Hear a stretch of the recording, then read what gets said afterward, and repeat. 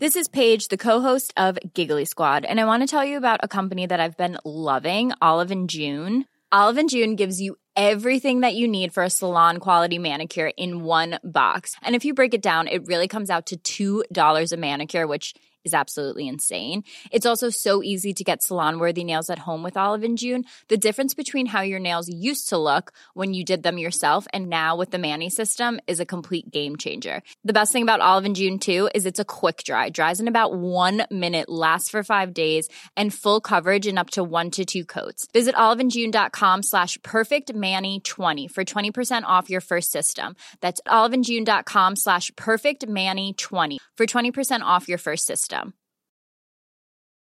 The number one selling product of its kind with over 20 years of research and innovation. Botox Cosmetic, out of botulinum toxin A, is a prescription medicine used to temporarily make moderate to severe frown lines, crow's feet, and forehead lines look better in adults. Effects of Botox Cosmetic may spread hours to weeks after injection, causing serious symptoms. Alert your doctor right away as difficulty swallowing, speaking, breathing, eye problems, or muscle weakness may be a sign of a life-threatening condition. Patients with these conditions before injection are at highest risk. Don't receive Botox Cosmetic if you have a skin infection. Side effects may include allergic reactions, injection site pain, headache, eyebrow and eyelid drooping, and eyelid swelling. Allergic reactions can include rash, welts, asthma symptoms, and dizziness. Tell your doctor about medical history, muscle or nerve conditions including ALS or Lou Gehrig's disease, myasthenia gravis, or Lambert-Eaton syndrome and medications, including botulinum toxins, as these may increase the risk of serious side effects. For full safety information, visit BotoxCosmetic.com or call 877-351-0300. See for yourself at BotoxCosmetic.com.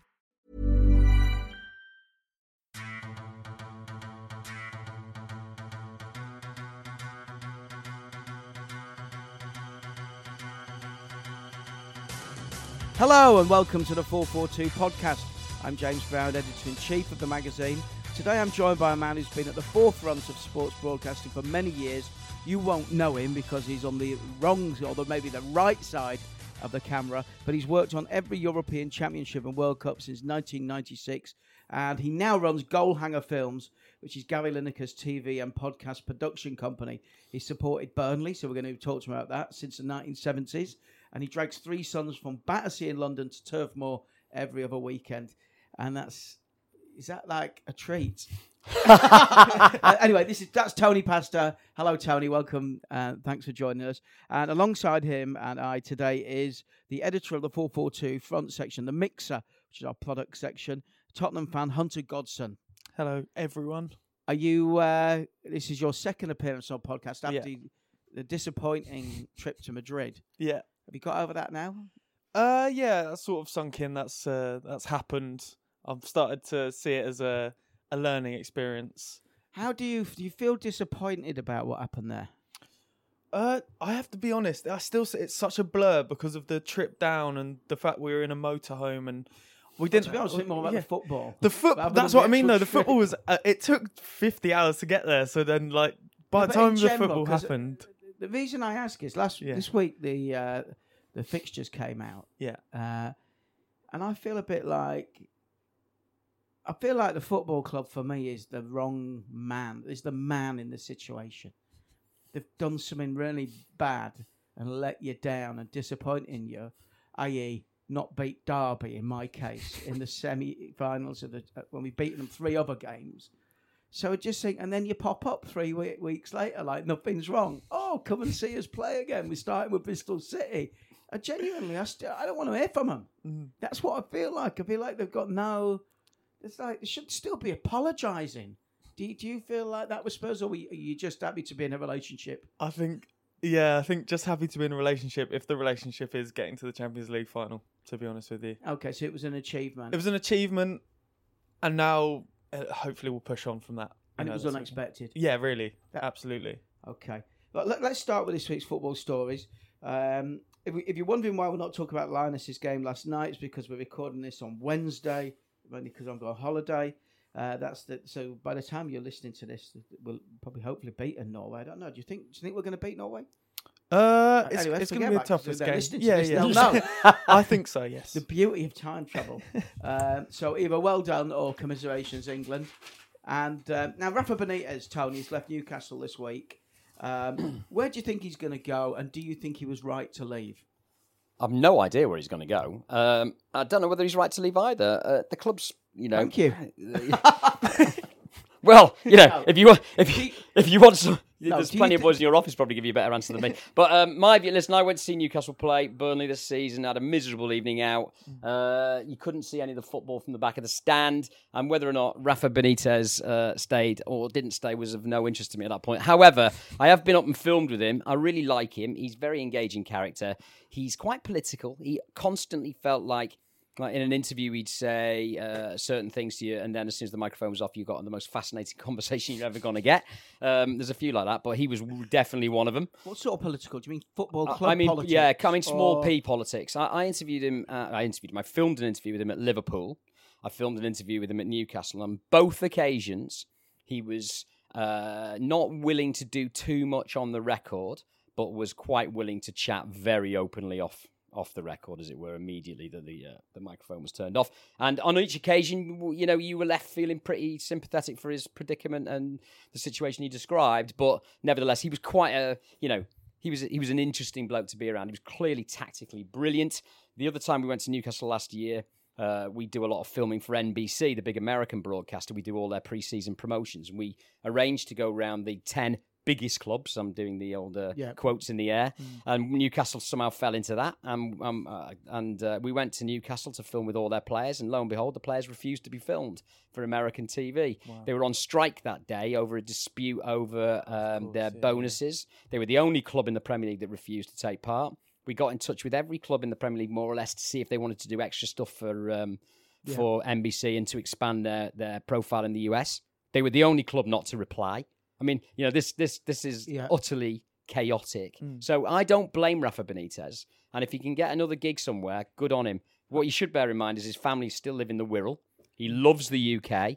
He will not, I don't think, be desperately keen to, disappear to China or to the Turkish League or something. I think, he'd love a job here. But whether the right thing for him is around, I don't know. Hunter. Yeah. Where do you think he's going to go? What are your thoughts on the open job that seems to be floating around? The Spain job. It might be a bit early for him to go into international managing. I think it would suit him time-wise, though, wouldn't it? Time-wise, it would suit him, but like Tony said, there's not an abundance of jobs that he'd be really interested in, and he clearly loved Newcastle. It was a manager that the fans had connected with. And it's just a massive shame. I mean, we've heard Newcastle fans this week, from Alan Shearer and Ant and Deck all the way down to the art director. Art director, yeah. Bemoan that this is a shambles, and they've. What surprised me, Hunter, is that they're surprised, because when you're outside of a situation, you don't really have an opinion one way or the other. They're not a rival team or whatever. You can see things with a little more clarity. I think there's been 2 times in the last 2 years, maybe 18 months, when if he wasn't held to this, you've got to pay a leave clause in his contract, he would have gone. And that he's done a very good job there. They'll find out how good a job he's done this year if they don't spend any money on players, and suddenly they're like right down the bottom. And somebody comes in with a decent offer for Lascelles, I think that. I just figured he was always going as soon as that contract ended, and that actually everything apart from the ownership of that club fits what he wants. It's driving distance to his home, tremendous passionate support, big ground. I think when you go to Newcastle, it's one of those football clubs where it really is an event and an occasion. If you go away with your own teams there, and I think your club might need a manager in the next year. I think. I don't think that's, I think in a year's time there might be a possibility that Pochettino won't be at Spurs. He's obviously not going to Liverpool. I cheekily suggested we run a story saying that Manchester United go for him. Obviously, he's not going to go to Manchester United, but he did go to Chelsea. After Chelsea had that intense sort of mini period of rivalry with Liverpool around cups. He had a miserable time there. I think you can definitely rule Chelsea out as a No, but I just mean that actually he went to Chelsea when they were big rivals with Liverpool, but they're not historic rivals, I think, like Manchester United are. Well, I'd take him in a heartbeat at Spurs. I think he's fantastic. If Pochettino was to leave, for whatever reason, I'd take him in a heartbeat. Yeah, definitely. I saw Pochettino recently. We filmed with him. Gary Lineker did an interview with him for the BBC, and we produced it. He was really interesting guy. And very likable, very warm, very engaging. I accidentally hugged him at the end, which I'll tell you about in a minute. But the extraordinary thing, hugged him. I accidentally hugged him. Yeah, it's a bizarre situation.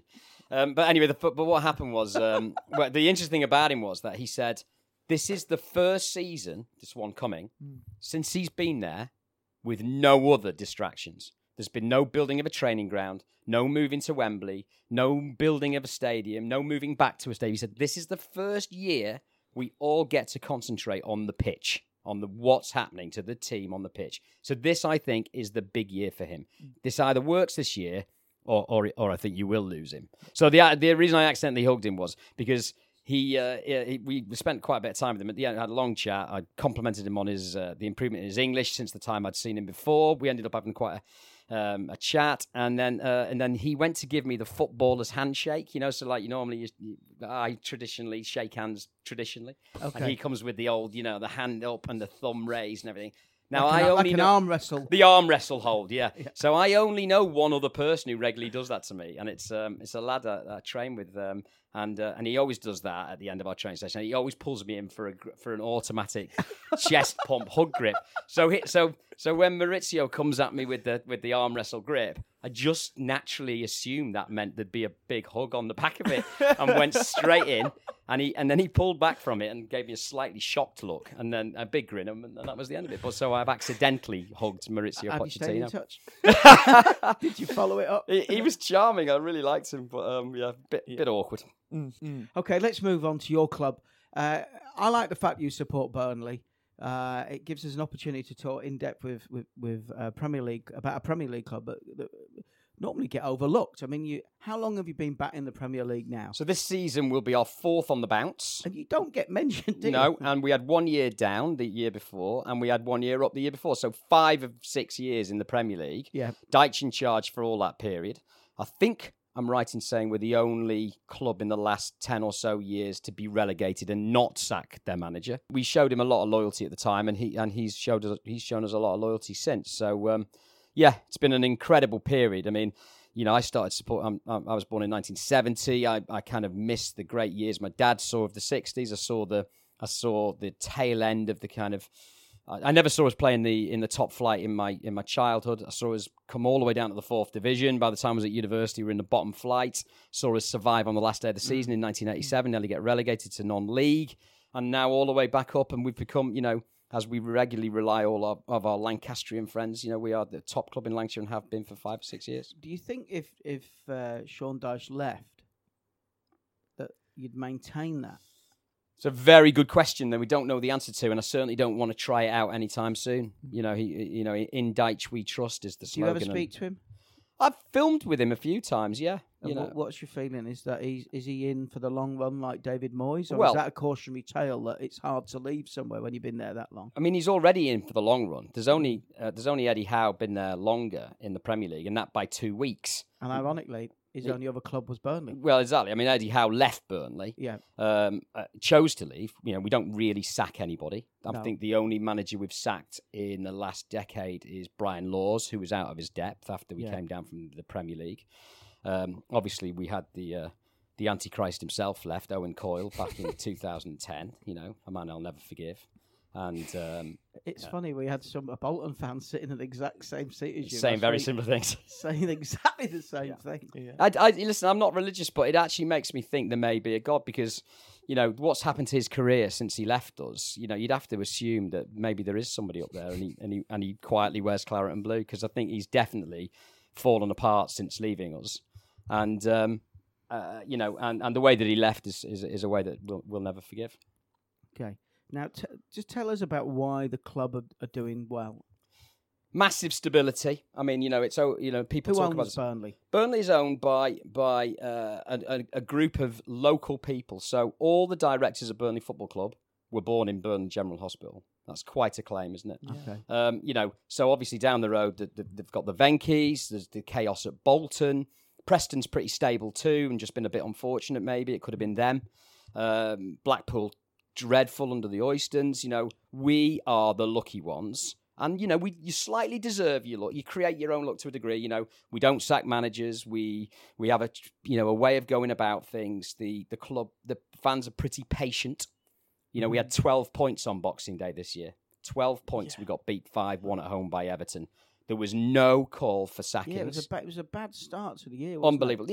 Bear in mind, we'd played 6 games before anybody else started. Because of the Europa League. Listen to this. The Europa League, right? I understood the Europa League qualifiers meant that you played a mountaintop, right, or a small village in Luxembourg. Yeah. That's my understanding of the Europa League qualifiers. Okay. We got Aberdeen first up, who'd played 32 seasons in Europe, right? We snuck past them. Mm-hmm. We then went away to Istanbul to play the team that had finished in the Turkish league and it would go on to win the league by 12 points. Yep. Yeah. We then, managed to sneak past them in extra time. We then draw Olympiacos, who'd beaten Man United in the Champions League in the previous... I mean, to qualify for the Europa League? I know one year I did some work with the Europa League and we worked out that to get to the final, you had to win, or you had to play 23 games.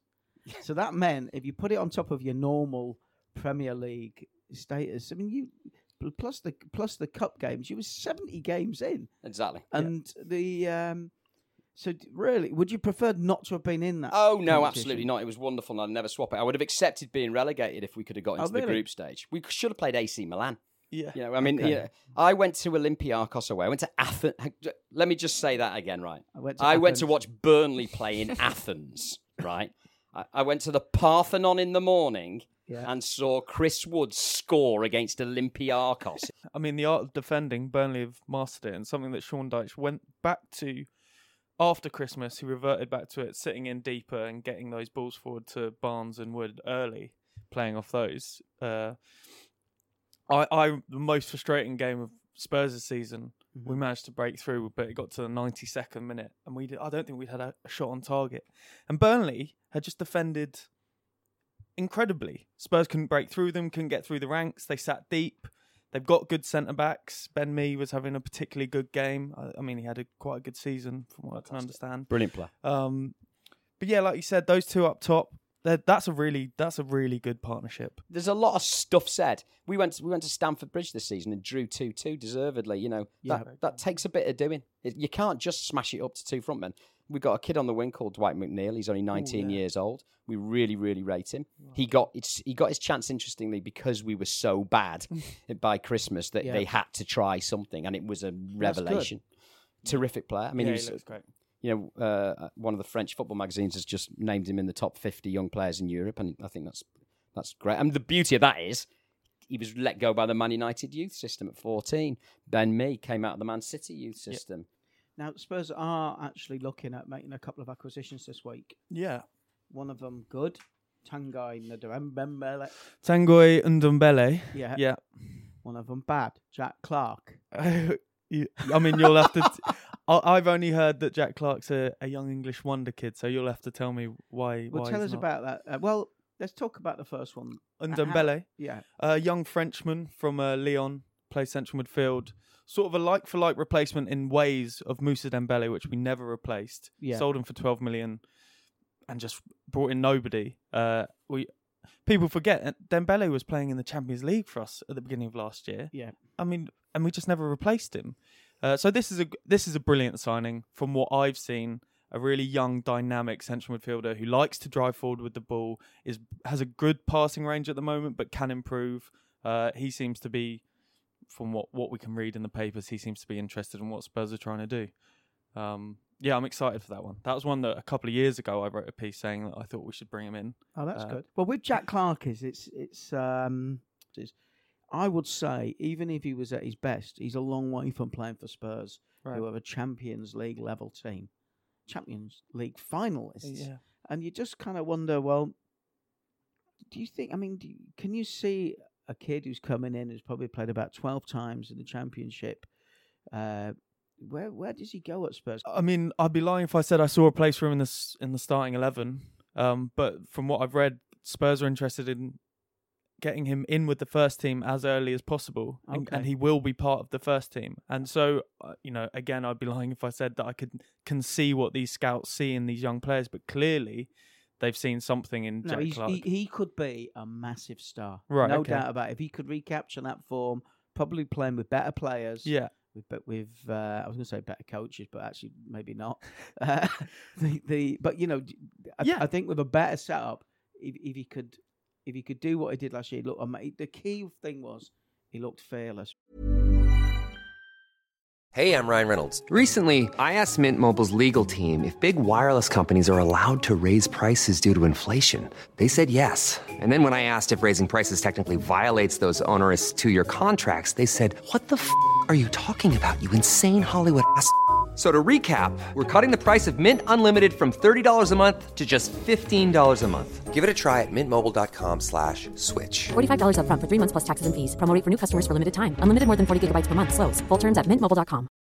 The number one selling product of its kind with over 20 years of research and innovation. Botox Cosmetic, out of botulinum toxin A, is a prescription medicine used to temporarily make moderate to severe frown lines, crow's feet, and forehead lines look better in adults. Effects of Botox Cosmetic may spread hours to weeks after injection, causing serious symptoms. Alert your doctor right away as difficulty swallowing, speaking, breathing, eye problems, or muscle weakness may be a sign of a life-threatening condition. Patients with these conditions before injection are at highest risk. Don't receive Botox Cosmetic if you have a skin infection. Side effects may include allergic reactions, injection site pain, headache, eyebrow and eyelid drooping, and eyelid swelling. Allergic reactions can include rash, welts, asthma symptoms, and dizziness. Tell your doctor about medical history, muscle or nerve conditions including ALS or Lou Gehrig's disease, myasthenia gravis, or Lambert-Eaton syndrome, and medications, including botulinum toxins, as these may increase the risk of serious side effects. For full safety information, visit BotoxCosmetic.com or call 877-351-0300. See for yourself at BotoxCosmetic.com. Okay, let's just move very quickly along to your line of work, Tony. Tell us about you do the there are other podcasts available, and now you do the Danny Baker, Gary Lineker podcast, I do. which has been enormously popular. Yeah, it's taken a summer break.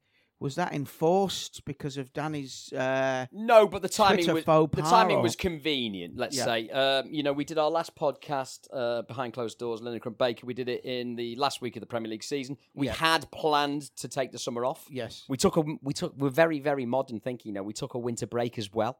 Okay, and the plan is to bring it back in mid-August for the new season. So obviously, what happened with Danny on social media was, unfortunate, and certainly didn't help. But the plan is to bring it back, and as you say, it is popular and and a lot of fun to do. We've got a couple of other podcasts as well. We do a cricket one. Don't know whether you've come across that with Stephen Fry and Stuart Broad, which is good fun. Yeah. And we do a crazy Second World War podcast called We Have Ways of Making You Talk, which we do with Al Murray, as in the pub landlord, and James Holland, who's probably the preeminent Second World War historian. It's a real laugh. Coming back to football, you've worked with all the great pundits and presenters. A few, yeah. Who have been the best? Pundits? Yeah. Well, I would say in terms of holding people's attention, I would say Roy Keane would be the number one. I mean, in terms of, you go into the Old Trafford press office post-Champions League and you've got 100 cynical journalists tapping away on deadline, and then on the screen, the post-match analysis comes up and Roy Keane speaks and it goes silent and everybody listens and watches. He's number one.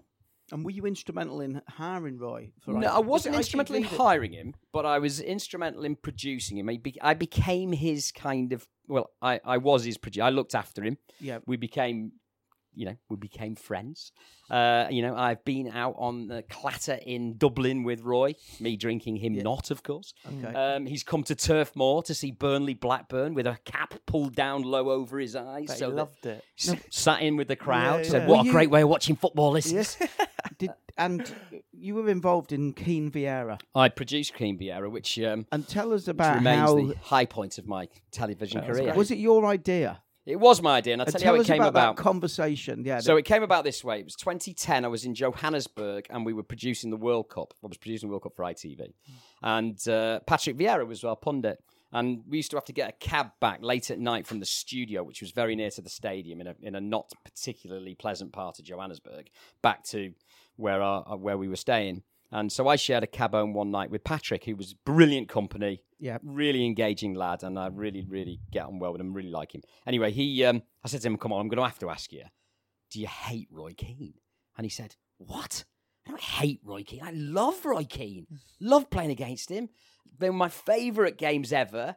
Our rivalry's my favourite thing. You know, he was completely ebullient about what effect Roy had on him, despite everything, despite the tunnel, despite everything that happened.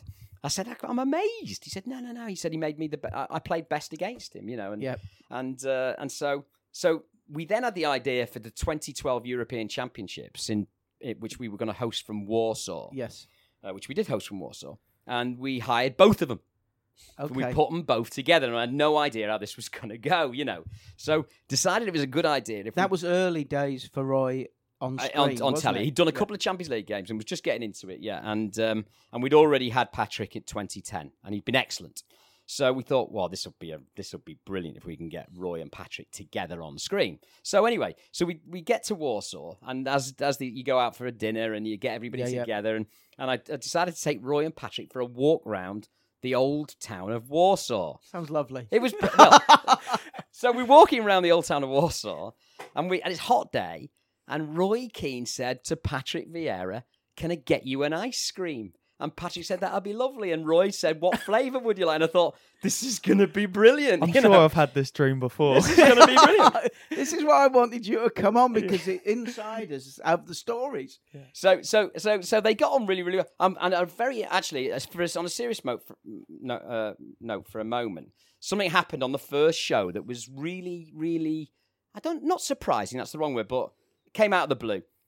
There'd been a lot of talk about racism in Ukraine and Poland ahead of that European Championships, you may remember. Yeah. And obviously Patrick, a very articulate bloke, on our first show, the natural thing to do is to ask him what he thought. Yep. He'd been in the city a couple of days, what were his perceptions? And he spoke, Adrian Charles was the presenter, asked him the question. Before we get onto the football, Patrick must ask you this. And he spoke very eloquently and articulately about it and said, basically, nobody'd been rude to him, of course, but he had been conscious of being stared at walking around the city, and it had been a bit, unnerving. Mm-hmm. So this was all planned that we were going to have this conversation. The conversation was going to be with Patrick Vieira, after which we'd get onto the football. Roy sat next to Patrick, turned to him and said, "Can I just say, to judge a man by the colour of his skin in this day and age is disgraceful." We all went, blimey. Roy didn't have to do it. It had been dealt with. But he just wanted to show a mark of solidarity with Patrick on that first show. And although nothing was said, you could tell Patrick massively appreciated it. And so what point, because I should just say, Keane Vieira, I saw that before I'd met you, but it was a brilliant documentary.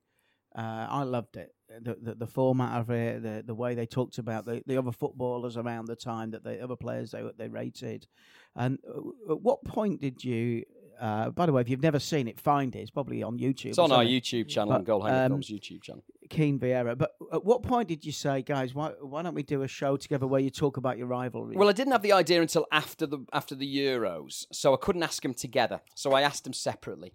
Patrick agreed in 2 minutes. 2 minutes. Yeah, brilliant. Definitely love to. Absolutely. Okay. Roy Keane took 2 years. Of asking? Yeah.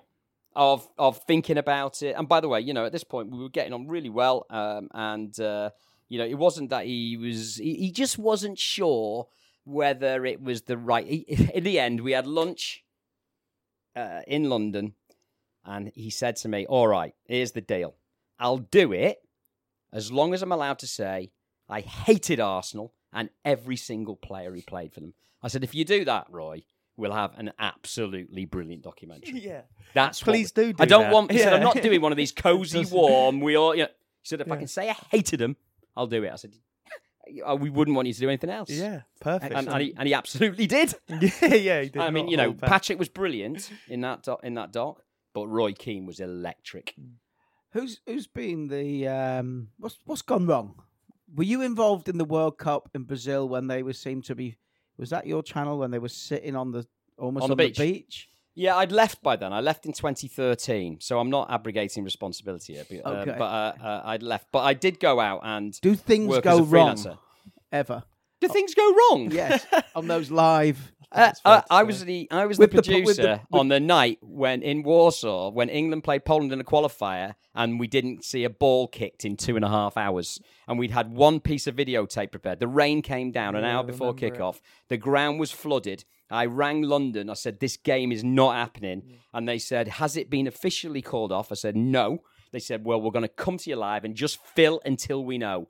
And the referee came on for a pitch inspection and said, we're going to have another look in an hour. Yeah. And we were on air live, Gareth Southgate, Roy Keane, Lee Dixon, Adrian Chiles, and we'd prepared, we were supposed to have 10 minutes build-up, one piece of videotape. And we did 2.5 hours with nothing. So when you ask me, has anything gone wrong? That sounds all right. That's just people will watch footballers talking. Oh, I ended up getting quite drunk during that one, I remember. Well, the great irony, of course, is that was the highest watched football programme on ITV that year. Because people were waiting to see what happened. And it was fascinating. Or it was like a car crash unfolding. Adrian Chiles had a brilliant night. I mean, at one point he said to Gabriel Clark, the brilliant Gabriel Clark, the great reporter on football who makes some of the best docs in the country, the best docs in the country. He said to Gabriel Clark, who was down in the tunnel, we're going to hand down to Gabriel Clark now. Gabriel, ask your questions as slowly as you can. It was sensational, and then we stayed overnight and did the show the next night. But has anyone ever showed up to be an analyst or a host incapable of performing?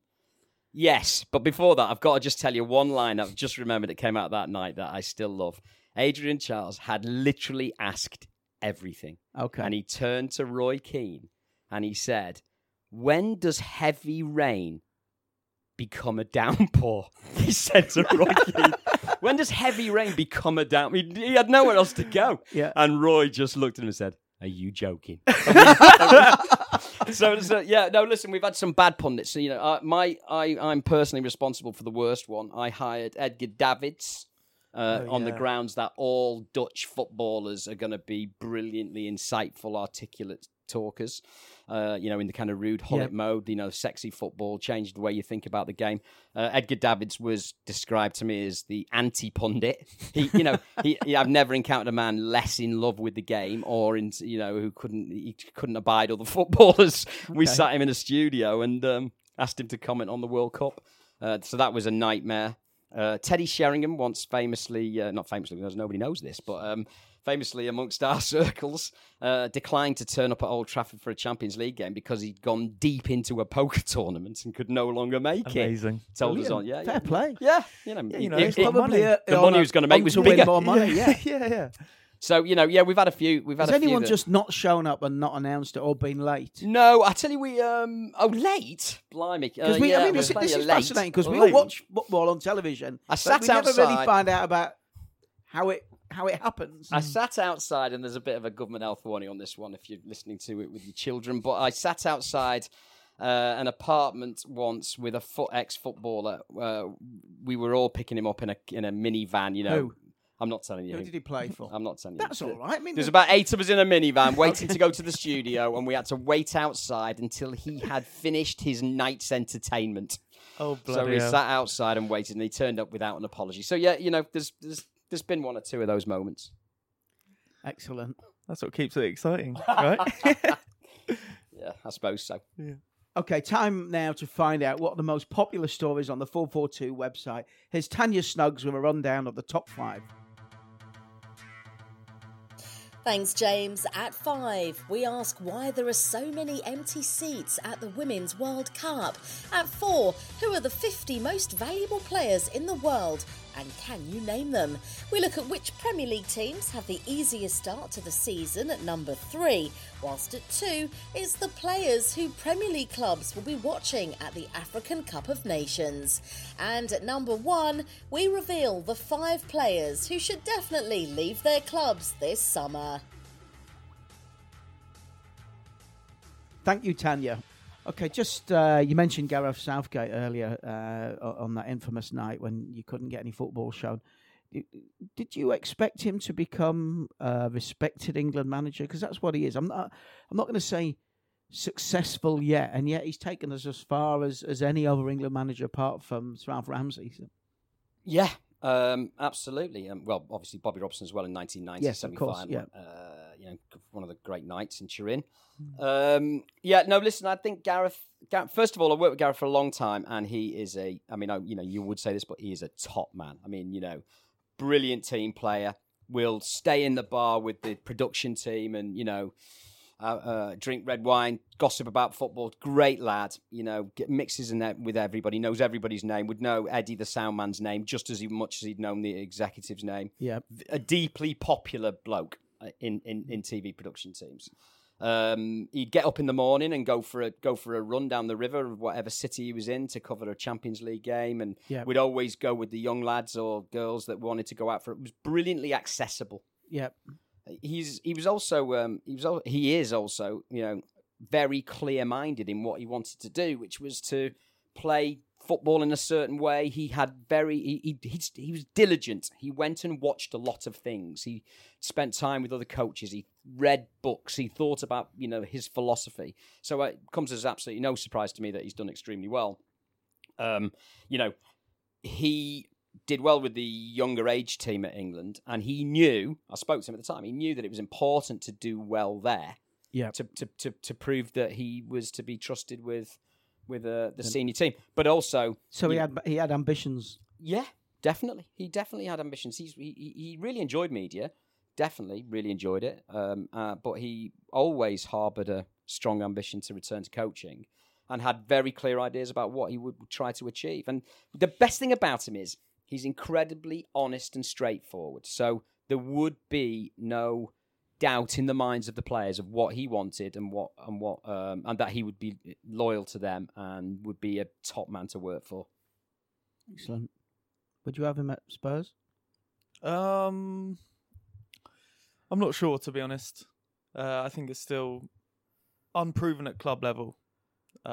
If I'm really honest, but I love what he's doing with the England team. Absolutely love it. It's really strange that there's this perception, and that actually people will regularly run out all the big teams that he's failed to beat.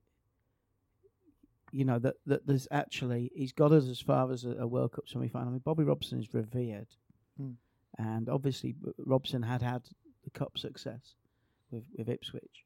Ipswich were a very, very good team, and yet there's definitely a school of thought that England aren't as good and Southgate isn't as good as the general public think he is. Well, how do you judge these things? The first thing to say is that, like you, during the Russia World Cup, I was actually working out there, but, I came back and watched the knockout stages from home. And the best thing about it was that the entire nation, for the first time in a long time, totally fell in love with the team again, wanted it to win, didn't have any cynicism towards the players, believed that we were going in the right direction, that we would play attractive, attacking football, he achieved that. So regardless of whether we should have won the semi-final or whether we had a lucky passage through the stages of the World Cup, it's almost irrelevant to me. The important thing is that bars from Newcastle to Croydon to Southampton to Burnley were packed full of people cheering and singing for England again. And that's a remarkable achievement after what had been some pretty depressing tournaments. That's a good point about the effect of the team's performances on the nation of fans rather than just who we're losing against. Yeah, you can get caught up in the the tactical stuff. Are we successful enough against the big countries? Maybe not. But that by the way, he's not the first person to manage to lose to top teams. Lots of people didn't manage to do that. But what he is the first person to do for a little while is to get everybody believing again and really thinking that. By the way, we go into the European Championships next summer as close to tournament favourites. That's a remarkable turnaround. And not one of those kind of silly British bookmakers, England kind of favourites, but genuine, we can beat Spain, we can beat Germany, we can beat Portugal, we can beat France. Now, we don't start favourites against a number of those countries, but we can beat them. Okay, thanks, Tony. Hunter, just before we wrap up, the next issue, you've written a few pieces. Tell us a little bit about what's in it. So yeah, next issue out next Wednesday. We've got a style icons section that has all of our style icons from a few years ago, plus who we consider to be the newest and freshest style icons currently playing football. And as a Spurs fan, who have you written about? So as a Spurs fan, I've written about, of course, Hector Bellerin. Who That's only just dawned on me that you volunteered to do an I love Arsenal what he player. does. I love what he's about. He seems to divide sort of football on we're a nation divided at the moment, and he sits straight in the middle of that. And then on top of that, we also have a feature about Arsenal. Looking at why it's still good to be an Arsenal fan, which I've enjoyed quite a lot. Did you enjoy reading that? I did enjoy reading it. This is coming from a Spurs fan. If you are an Arsenal fan and you're listening to this because you're vaguely interested in Burnley, that do get it. It's a great issue. What I will say is it's funny, Tony. I mean, you guys are shut down for the summer, don't you? There's not a tournament on, but we've got to keep coming out. So we decided to fill this kind of weird gap between the pre-season and when the transfer window gets going and actually season starts. We're looking at the most stylish, best dressed players. Not obviously most of the players at the moment are even in training kit or just on the beach, but we've got some cracking articles. The cover story, which I'm not going to name, I would put in the top 10 articles, maybe even the top 5 articles I have ever published. It's fantastic. It's genuinely written by fantastic. a guy. You got to remember. I feel like I can say this because I haven't written it. I asked a guy called James Horncastle, who's an Italian football expert. We use him regularly. To just write an essay on this player. I said, you can do whatever you want. And I was stood on the tube reading it on my phone when he sent it in, just laughing with delight. Like, it's amazing. So it is kind of like being the editor of a magazine. You kind of feel like you're just looking after something, and you're looking after, and you've got the opportunity to get people in to help make it better, or to achieve its ambitions. Get real life into it, and the front cover piece is absolutely brilliant. That's the next issue. So, look, guys, thank you very much. What's the next thing you do right now after this? The next football-related thing, Tony? Oh, blimey, football-related is a bit tricky. This afternoon, I'm going to go and do something about the Rugby World Cup. Okay, football. We're making the titles. Football. Is it Lineker and Baker? Yeah, it might be. It might be, yeah. Pre-season. I mean, we'll do all the pre-season stuff for NBC, so hopefully we'll get to go around and see all the managers, see all the players, and film with them all again. Excellent. Well, look, good luck with that. Hunter, as ever, great section in the magazine, The Mixer. Thanks for being on board. No problem. The latest issue of 442 is still out. We haven't talked about Lionesses now because we don't know what's happened. But there is still a cracking 10-page feature in the issue, and I've got a bizarre thing to finish with. I bumped into them last week. Okay. Right, so this is a bit odd. Yes. So I flew down to Nice and... So did these two, the producer, Connor, and Hunter. So I flew down to Nice to have a meeting with Patrick Muratoglu, who is a tennis coach, most famously of Serena Williams. Last decade, he's overseen a whole load of her Grand Slam wins.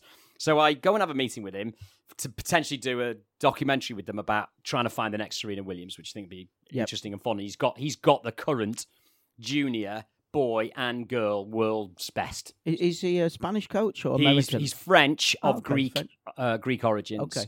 And has done an incredible job. He's got 180 kids down there in his academy. Anyway, so while I'm there with him, and people say, oh yeah, he's Serena Williams' coach, and you think, oh, does that mean he meets her twice a year? Do you know what I mean? So while I'm with him chatting, he says, oh, yeah, somebody to make turns. I tell him, Serena Williams is stood behind me. So I shake her hand and she's got her baby in her arms. Okay. So, blimey, this is proper, genuine stuff.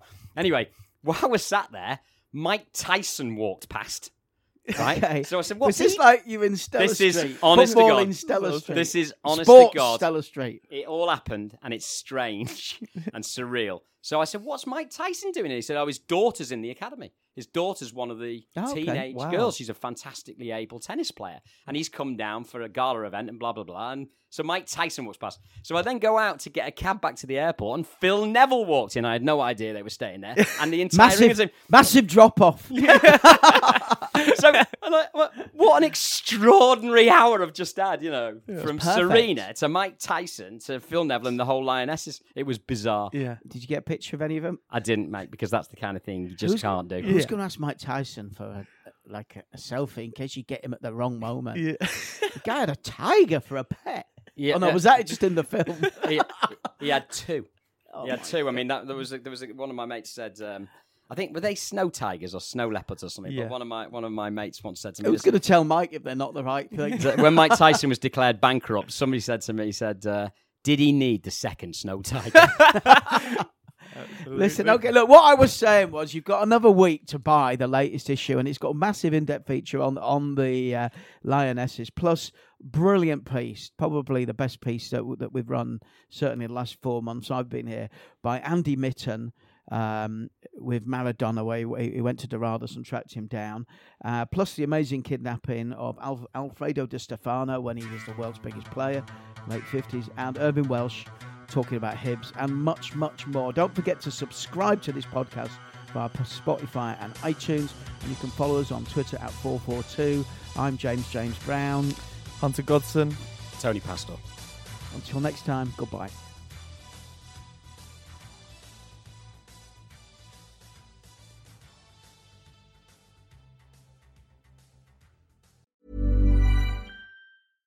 Subtle results, still you, but with fewer lines. Botox Cosmetic, out of botulinum toxin A, is a prescription medicine used to temporarily make moderate to severe frown lines, crow's feet, and forehead lines look better in adults. Effects of Botox Cosmetic may spread hours to weeks after injection, causing serious symptoms. Alert your doctor right away as difficulty swallowing, speaking, breathing, eye problems, or muscle weakness may be a sign of a life-threatening condition. Patients with these conditions before injection are at highest risk. Don't receive Botox Cosmetic if you have a skin infection. Side effects may include allergic reactions, injection site pain, headache, eyebrow and eyelid drooping, and eyelid swelling. Allergic reactions can include rash, welts, asthma symptoms, and dizziness. Tell your doctor about medical history, muscle or nerve conditions including ALS or Lou Gehrig's disease, myasthenia gravis, or Lambert-Eaton syndrome, and medications, including botulinum toxins, as these may increase the risk of serious side effects. For full safety information, visit BotoxCosmetic.com or call 877-351-0300. See for yourself at BotoxCosmetic.com. Every fan knows the right player in the right position can be a game changer. Put LifeLock between your identity and identity thieves to monitor and alert you to threats you could miss. Plus, with a U.S.-based restoration specialist on your team, you won't have to face drained accounts, fraudulent loans, or other losses from identity theft alone. All backed by the LifeLock $1 Million Protection Package. Change the game on identity theft. Save up to 25% your first year at LifeLock.com/aware.